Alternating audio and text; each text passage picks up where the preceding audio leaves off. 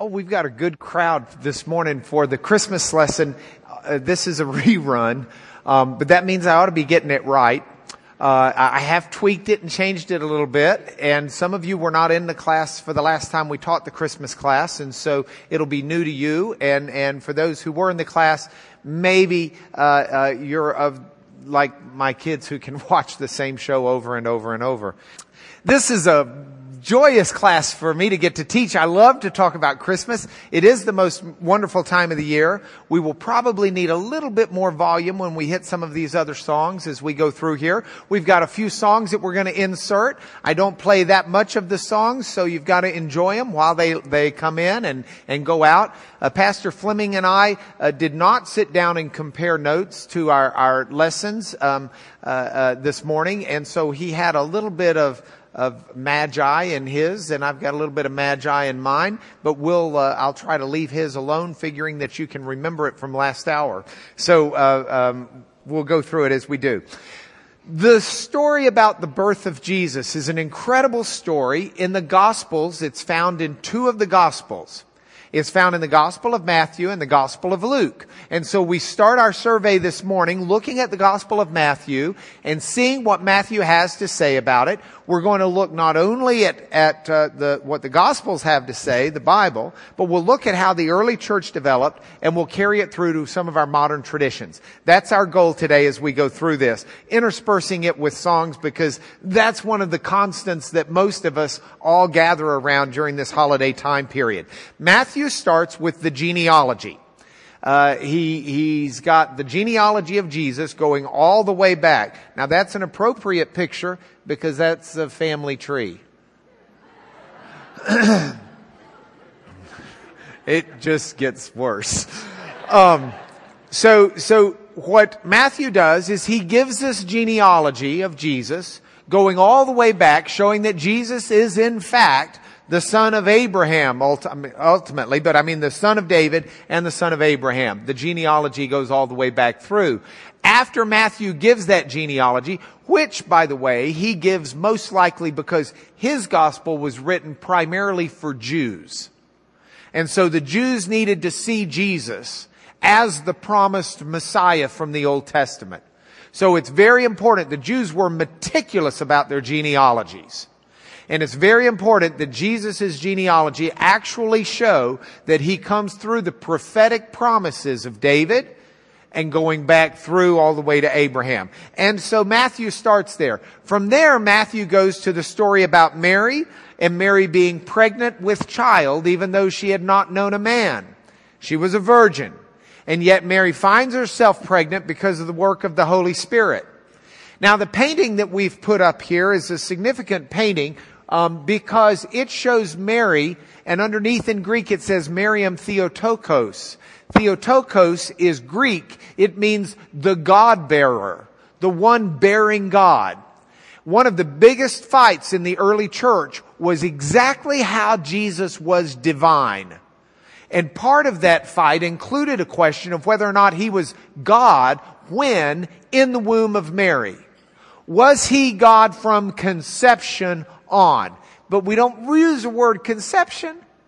We use a different word. We use the word incarnation. So from the time of the incarnation, was that in the womb of Mary or was it afterwards?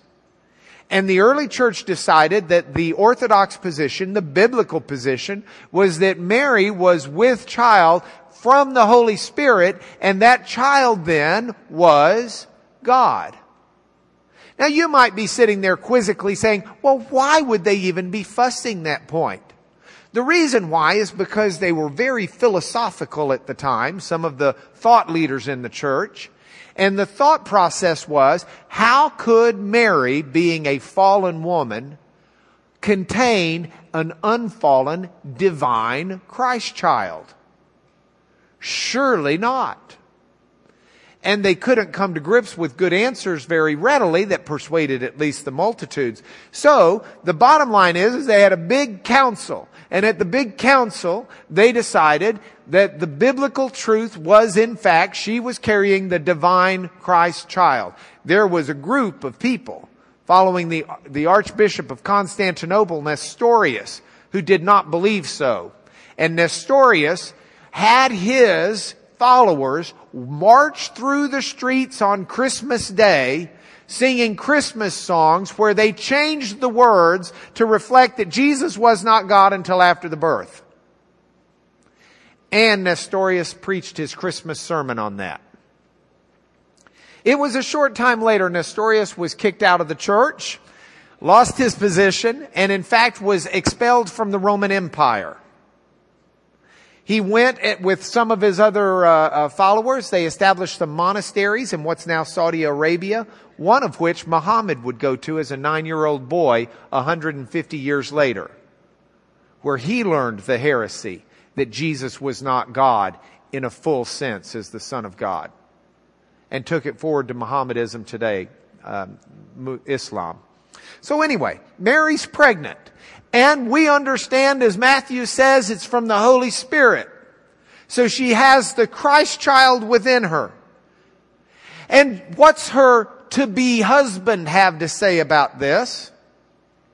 Well, he's going to put her aside quietly, but he gets a visit from an angel, and the angel says, no, you're not going to do that. Instead, you're going to marry her, you're going to have this child together, and you're going to name the child Joshua. Now you say, Larry looked at me like, what? It's Jesus. Jesus is the Greek word for Joshua. Okay? Joshua. Now, if we were pronouncing it as Hebrews, the Hebrews didn't pronounce the J, it was a Y sound to them. So it'd be Yeshua instead of Joshua. But you understand the Y becomes a J in English often. So it's short for Jehovah or Yahweh. That's what that Y is. It's an abbreviation. So Yeshua or Joshua, Yeshua is short for Yahweh, Shua. Joshua is short for Jehovah, Shua. Either way, that J or that Y sound stands for God. Shua is the Hebrew for salvation, Shuvah. And so Yehoshua or Yeshua, Joshua, means God is salvation. And Matthew says that's to fulfill the scripture that he shall be called Emmanuel. God is with us. God is not only with us in the sense that he's present, but he's with us in the sense that he is for us. He is saving us.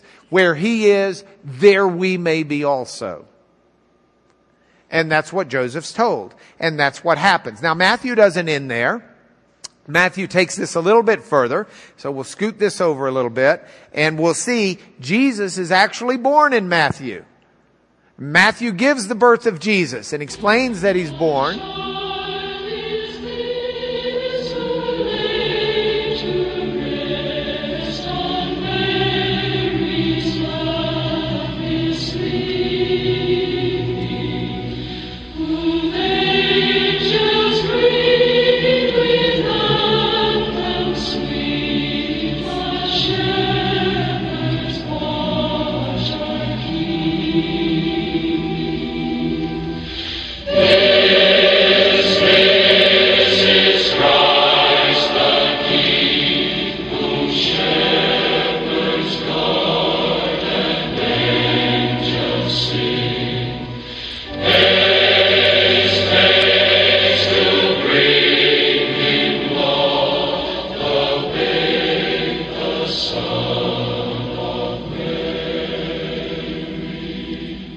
Put a little extra of that song in there because I just couldn't kill it. You know, that song, I almost just played the whole song all the way through and just sat out there with you. And had you join us and sing it.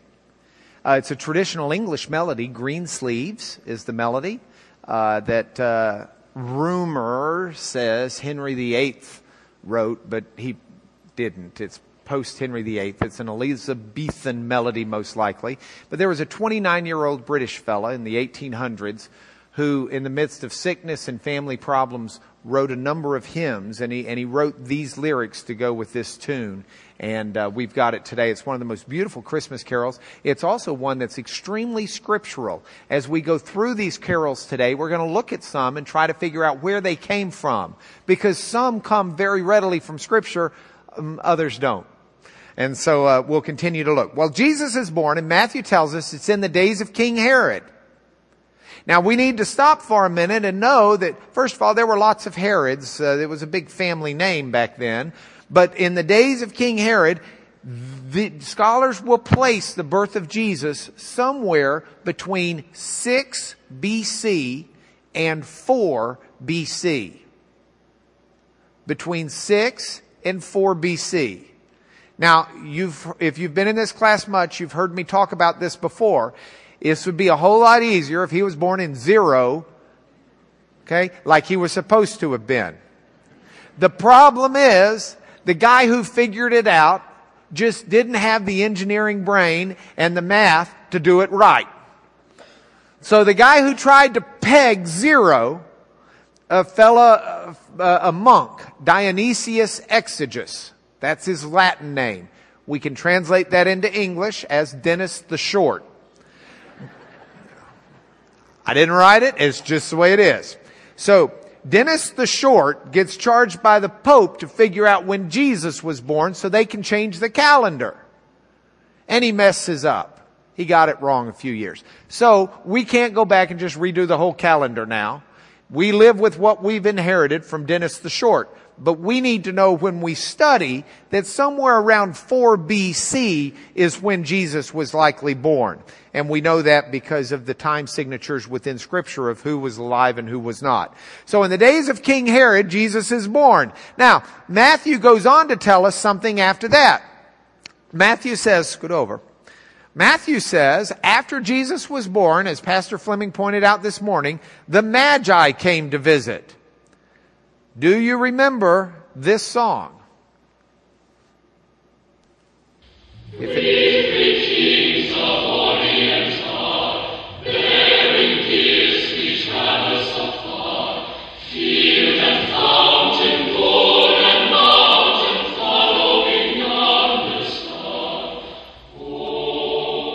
Remember that? Ever you sing that? Okay, well, it's based on this scripture out of Matthew, in part.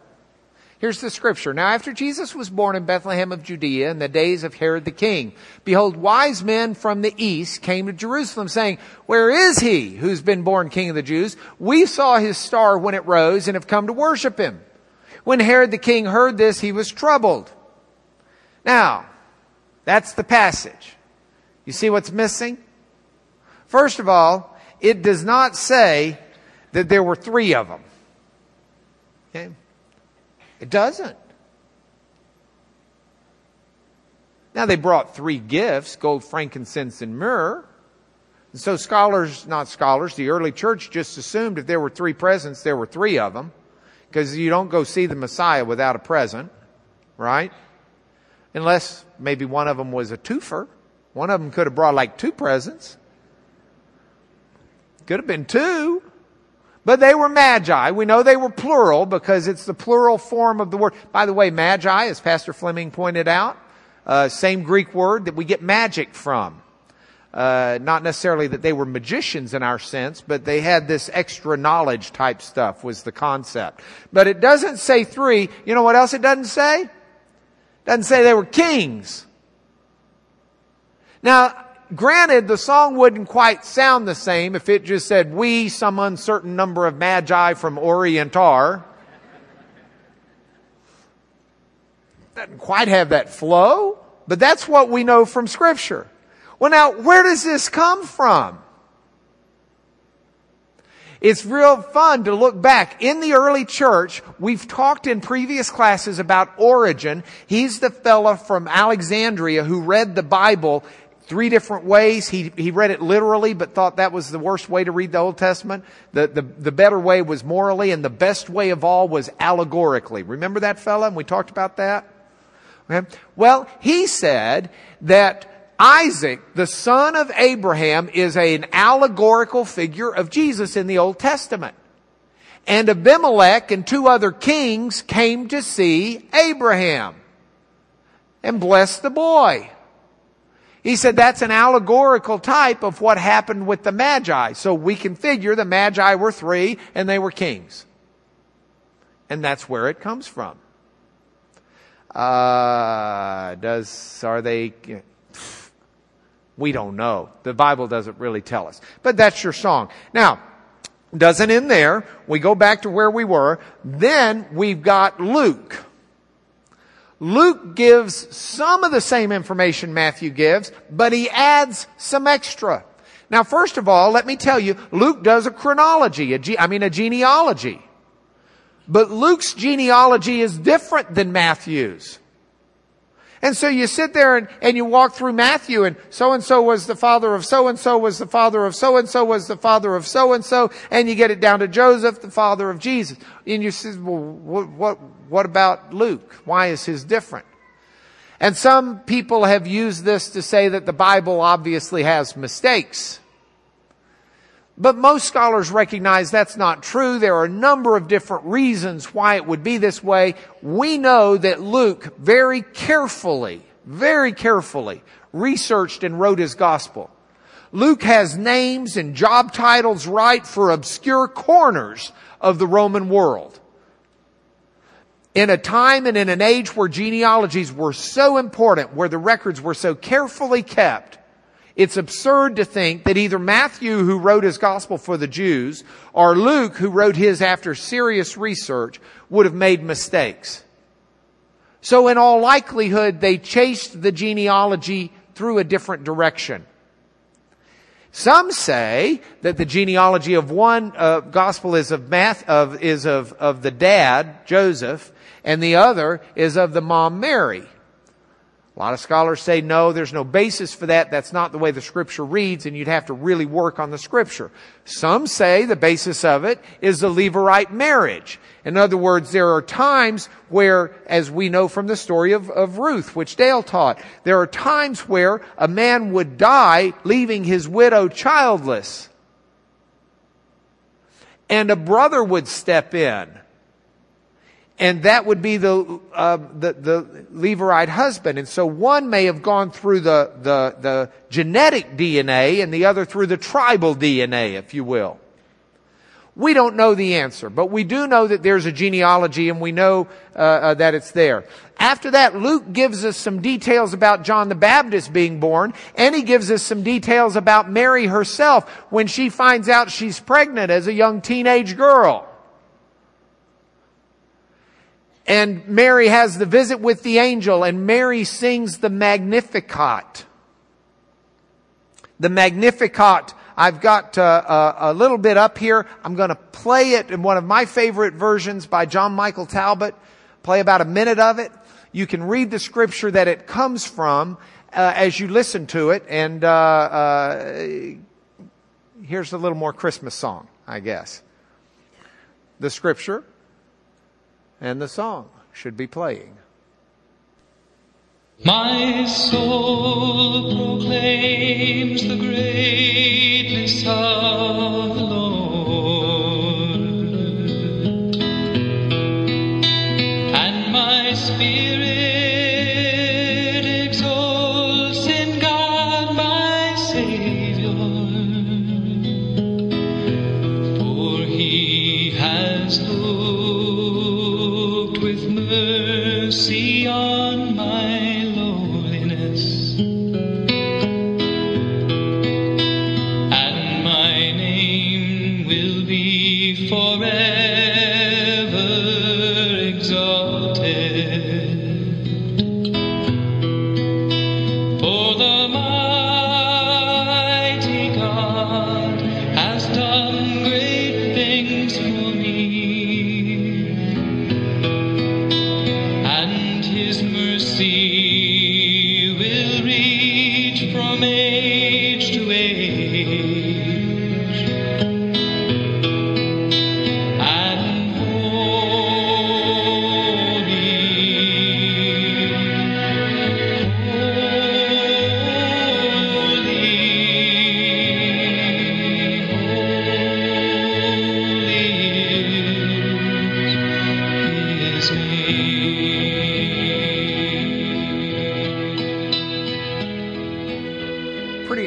incredible thought that God would come into the life of a young lady, into a lowly estate to bless us. The power of the incarnation is tremendous. And while much debate has happened over the ages about the role of Mary, and is Mary more highly blessed or exalted than others, that's not a fuss that needs to inhabit our minds right now. What we need to do is recognize that Mary was blessed by God with a tremendous responsibility as well as an opportunity. But I will tell you that all of us are blessed by God with a tremendous responsibility and opportunity, because Christ is reborn into each of us. And Mary gives us a lesson of a humility response that recognizes the responsibility, recognizes the blessing, and in humility prays that God's name will forever be holy and exalted. And so we get the Magnificat out of Luke. Now, as we continue to go through our Christmas teachings, Luke also gives us the angels on high. The shepherds are out in their fields watching their flocks by night, which I might add indicates that Jesus was probably born between March and November. We'll get to that in a minute. Probably, I don't want to douse your Christmas spirit. Okay? But we're celebrating it on December 25th, not because it happened. This is kind of like, have you ever had a birthday and you just couldn't get everybody together for your birthday, so you celebrated it on another day? Okay, we're kind of doing that with him. Okay, but that's okay. So the shepherds are in their field, and from this we get... Hark the herald angels sing, glory to the newborn King. Peace on earth and mercy mild, God and sinners reconciled. Joyful all ye nations rise, join the triumph of the skies. With angelic hosts proclaim, Christ is born in Bethlehem. With angelic hosts proclaim, Christ is born in Bethlehem. By the way, when the wise men came, a little trivia that's not in the lesson. When the wise men came and they wanted to know how to find Jesus, they went and asked the priests, and they said, where's the Messiah going to be born? Did you know that the priests immediately answered the question? They didn't have to say, well, hang on, let me go check my concordance, or let me go email my Bible teacher, or let me go ask my wife. They answered the question. They quoted the Micah passage and said, Bethlehem. But from you, Bethlehem Ephratah, from you will come one who will be the ruler of many. So the wise men come, they ask the priests, they said, we know the Messiah is being born. Where is he supposed to be born? The priests respond, Bethlehem, and then say, bye, have fun. Now, do you want to be the wise men who are going to find Jesus, even if they don't have all the head knowledge? Or would you rather be the guy with all the head knowledge who doesn't even bother to go find Jesus? Can you imagine? That's just like one of the biggest tragedies in the world. To be so smart that when they come and say, where's the Messiah going to be born? You can quote the scripture, tell them right where he is, and then go about your day without bothering to go see the King of Kings and Lord of Lords. Anyway, sorry, I digress. Just one of those pet peeves of mine that I wish I could go back and say to the people, what are you doing? Go. But anyway. Okay, so let's keep going. Now, I want to talk about how the New Testament church celebrated the birth of Christ. Okay? Now, let's talk about how the early church celebrated the birth of Christ. In other words, the New Testament church did not. There is no record at all in the Bible, at least, of the New Testament church celebrating the birth of Christ. Some people say that that's an indication we should not celebrate it today. I do not agree with those people, but they're entitled to their opinion. The birth of Christ was not celebrated in the early church for a number of different reasons. First of all, the early church was not thinking they were going to be around for 2,000 years. The early church was of the mentality that Jesus was coming back any day now. They truly thought it was, look, if Jesus was coming back tomorrow, I would not be preaching this sermon today. I'd be doing something else. And all of us would be going to sell everything we have to make sure everybody's as comfortable as we can be until tomorrow, and to use whatever funds we can to go out and take care of the poor and the needy in any effort to get anybody into the kingdom. We'd be burning up the phone lines with all of our family and loved ones who don't know the Lord. And we would be the most evangelistically intense people possible, I suspect, wouldn't we? And that's the way the early church was. And then they started having to shift gears and started trying to figure out, wait a minute, it may be a while. Finally, the apostles start dying off one after the other. John's the last one to go. Paul is writing letters to Timothy saying, okay, well, I'm about to die. I've fought the good fight. I've finished the race. There's a crown laid up for me. But before I go, here's what I need you to do. And not just you, you teach the people coming after you. Because the church was beginning to realize that Jesus, as Peter says at the end of his life in his letter, Jesus may not be coming back just tomorrow. He may, but he may not. So anyway, the early church is where they start celebrating. And the early church doesn't celebrate it initially because there's a strong branch of the early church culturally that thought only demons and pagans and really bad people celebrated birthdays. Nobody celebrated birthdays. They celebrated death days. But as society and civilization moved on and birthdays started to be celebrating, the church started celebrating the birth of Christ. Now the question becomes, when was Jesus born? Because by the time the church is celebrating it, people had lost track of when Jesus was born. We don't know when December 25th became Christmas Day, but it did become it by the 300s. In the 300s, we know it. December 25th, Christmas Day. There are two main theories about why it's December 25th. One is the fact that the Romans had a pagan holiday to the pagan god Saturn. It was called Saturnalia.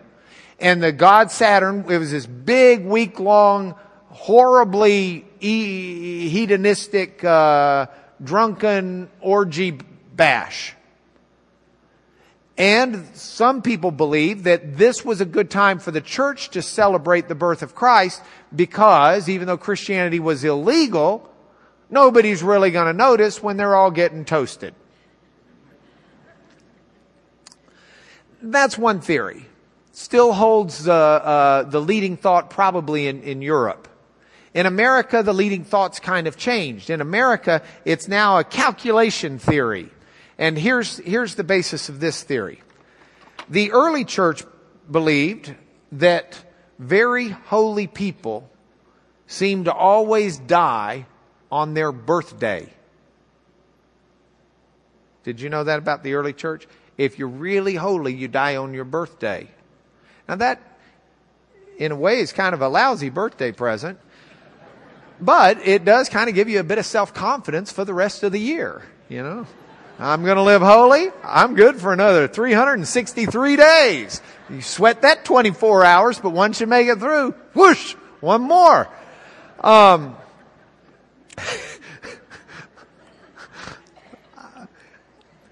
the reason the early church thought this is not just because they were nutty. It's because they were reading Scripture. And Scripture would say things like, Noah died on the, 765th, when he was 765 years old. And all these holy men would say how old they were, and it was always in years. And the early church figured, well, if it's 765 years, it's 765 years, not 765 years in 2 days. Not 765 years in 3 months and 4 days. It said 765 years, so he must have died exactly on his birthday. And that was their thinking. Well, now the holiest man to ever live is Jesus. So Jesus had to die on his birthday. But they figure that Jesus dies not on the anniversary of his birth because his true incarnation happened 9 months earlier. And they're able to trace back and think the incarnation would have happened on March 25th. So if the incarnation happened on March 25th, when did he die? April, May, June, July, August, September, October, November, December. Well, if he was a timely child, which surely the Lord was, would not have kept Mary waiting, 9 months later, December 25. And there are other dates that it also coincides with. So this is another theory of why December 25 was the focus date. Both theories have some strengths, both have some weaknesses. Bottom line is, we don't know. So that's the early church. Now, if we want to try and figure out where Christmas is in the modern church, okay, well, I've totally messed this up. So here's what we're going to do. We're going to talk about midnight for a moment. Midnight. Was Jesus born at midnight? That's this song. It came upon a midnight clear. That glorious song of old. Angels bending. From there. Okay, skip it. Now, where does that come from? The idea Jesus was born at midnight. It came upon a midnight clear. You want to know where it came from? The Apocrypha. You sing that song, you're basically saying you're Catholic. That was humor. You may be Catholic, but it comes out of the part of the Bible that the Catholic Church embraces, but most Protestants do not view as the authoritative to the level of the rest of Scripture, or of Scripture. Now, by the way, we do plan on studying the Apocrypha when we get to it and seeing what difference that makes. But one of the differences is out of the Wisdom of Solomon there. And in the Wisdom of Solomon, there is this passage. While all things were in quiet silence, and that night was in the midst, or middle, midnight, of her swift course, thine almighty word leaped down from heaven out of thy royal throne. And the church viewed that as prophetic of the incarnation, or the birth of Christ. And so, since it happened in the midst of the night, or in the middle of the night, it's at midnight. Which makes that whole birthday thing even more interesting. Is it the 24th or the 25th? Or the 25th or the 26th? Then we've got a whole new set of problems. But being Protestants, we'll move along. Celebration in the modern church. Where do we get where we are today? Well, let's start with the fact that by 1000 AD in England, they were celebrating a midnight mass in honor of the midnight birth of Christ. And this mass was known as Christ's Mass. And over time, as words slur and ideas run together, Christ's Mass becomes Christmas. And it stretched out from simply the service to the day. And so the night before is the eve of Christ's Mass, or Christmas Eve. And then we have Christmas Day. And that's where it comes from. Now, nativity scenes. Nativity scenes started in the 1200s by, any suggestions? You've been reading along. That's not even fair to ask. St. Francis of Assisi. St. Francis thought it was a great teaching tool. And it was. It's like a PowerPoint in 3D.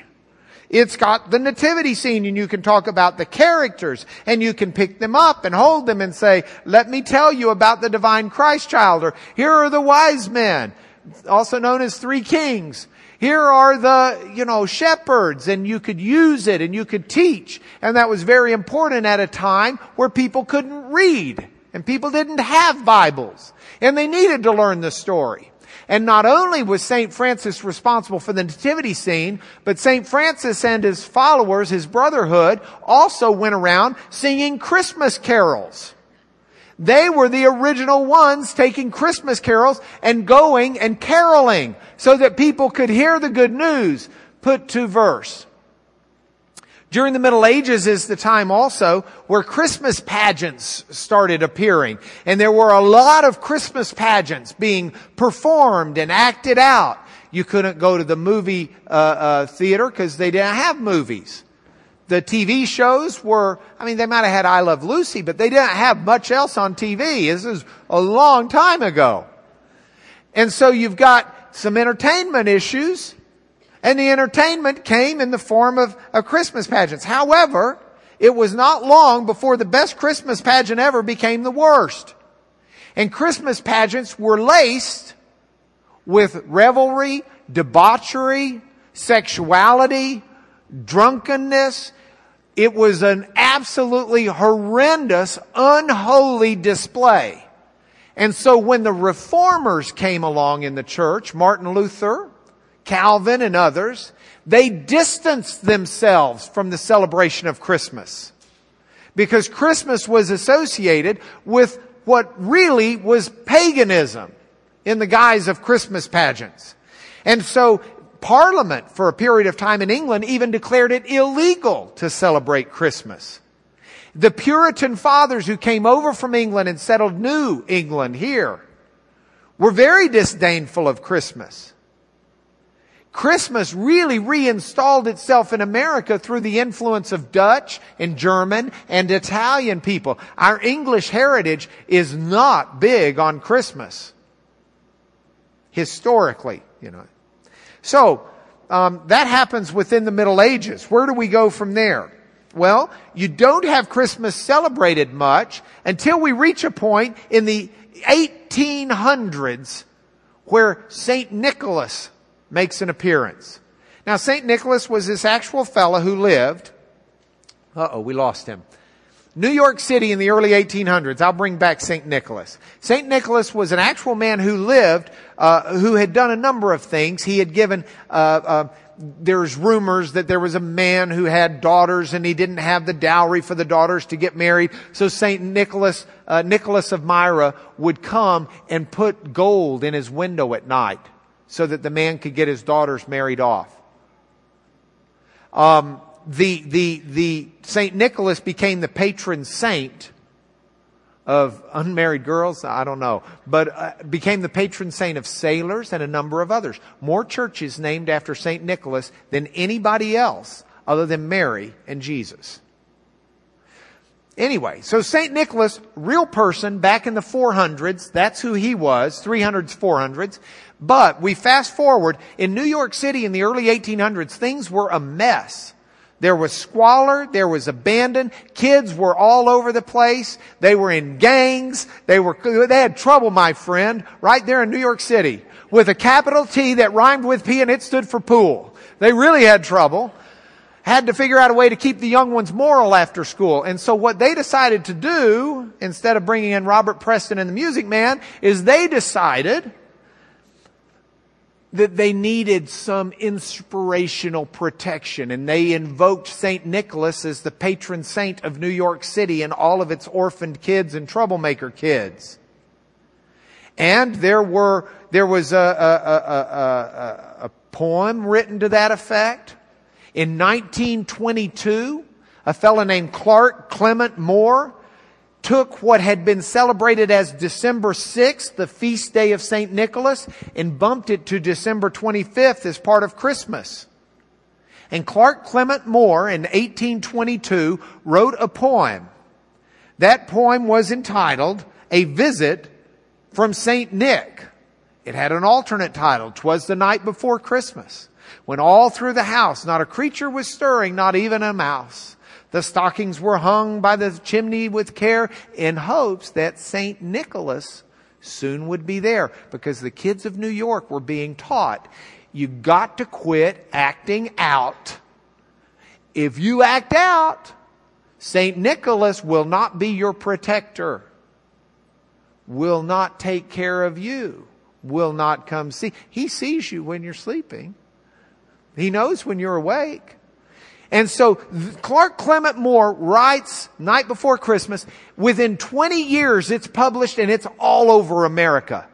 By the mid-1840s, it's everywhere.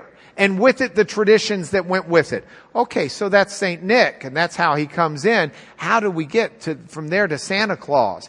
I will tell you, first let's do Kris Kringle. Nah, we'll do Santa Claus first. Santa Claus. Santa Claus. The Dutch that settled New York City didn't speak English the way we do, and Sancti is the way they would say saint. And Klaus is from Nicholas. Santa Claus. Santa Claus is just an aberration of St. Nicholas from the Dutch as it came into America. The Dutch settled part of New York City. It was called New Amsterdam. And in fact, if you go to Old Amsterdam in Holland, you'll find right next to it Haarlem. Same thing, settled by Dutch. And so that part of New York City, Haarlem. Anyway, St. Nicholas. Now, what about Kris Kringle? Well, the Germans, Luther in particular, was not real happy with the way that things were being celebrated over in Germany. I told you that the Reformation people had real problems with Christmas. So Luther started talking about the importance of honoring the Christ child. And Christkindl in Old German is the way you would say the Christ child. And over time it becomes Kris Kringle. So you've got Kris Kringle, you've got Santa Claus, you've got the Feast of St. Nicholas. It brings us up to our commercialism today. My favorite story of all. How many of you in this room remember Montgomery Ward's? Okay, it was it was like a Sears and Roebuck in its day. In 1939, they needed a big promo to push their Christmas stuff. So Robert May wrote a book, Rudolph the Red-Nosed Reindeer. And the book was a smashing success. So much so that his brother-in-law put the whole concept to music. And they tried to get someone to sing it, and some different people sort of did. And then someone imposed upon Gene Autry to sing it in 1949. He didn't want to. He was upset about it, but he sang it anyway, and it became the biggest selling record not only of his life, but even into the 1980s. It was the second largest selling record in the history of American music. And that's where we landed. Now, there are lots of other great stories. I've left out Handel's Messiah and the story about his housekeeper coming in to check on him. I think it was his housekeeper. It may have been a boy who helped him with some stuff instead, whatever you'd call that. But came in to check on him and found him just weeping as he had finished transcribing the Hallelujah chorus. And the boy said, why are you crying? What's wrong? He said, I think I've just seen the face of God. There are some incredible stories behind our music. There are some incredible stories behind our traditions. But when you sort to the root of them all, we're making a mistake if we don't realize, the Christmas tree, I left that out. Next year. Christmas trees, Germans brought them over. Didn't even have them here in America until the 1800s, late 1800s. Fascinating story. Another day. What I want you to take home from this, though, is that a Savior has been born. And I don't know if it was December 25th or March the 19th or what day it was. But I know a Savior has been born. Glory to God in the highest, because it's changed who I am. It's changed my life. It changed the direction of everything that I do. The incarnation of Jesus Christ, not only in the world as a Savior, not only Jesus, who saves His people from sin, Yeshua, Joshua, not only that, but He is born inside me. Not because I'm worthy. I think you think about the dirty manger where he was born the first time. I think I'm dirtier than that when he comes into my life. It's fitting for him to be born in a manger first because he is reborn within his people. And we're not any much cleaner than a manger. And frankly, regardless of how uppity and high we think we are, we're not any higher than a manger. And yet Christ will come into us in all of his glory and open up his life for us. So my final point for home, I hope you have a Merry Christmas. I hope that it's everything you want it to be. I hope that you've got a chance, regardless of whether you're with family, whether you're with friends, you have an appointment with Jesus. And nobody can take that from you. Would you pray with me? Lord, we do pray that you'll bless each person here. And these holidays for some are wonderful times. For others, they're very tough times.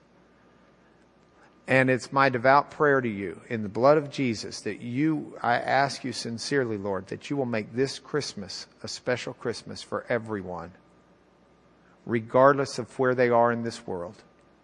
That it'll be a time of your indwelling within them. And that we will all take time to pause and get past the commercialism and get to the miracle of you in us. In Jesus we pray. Amen.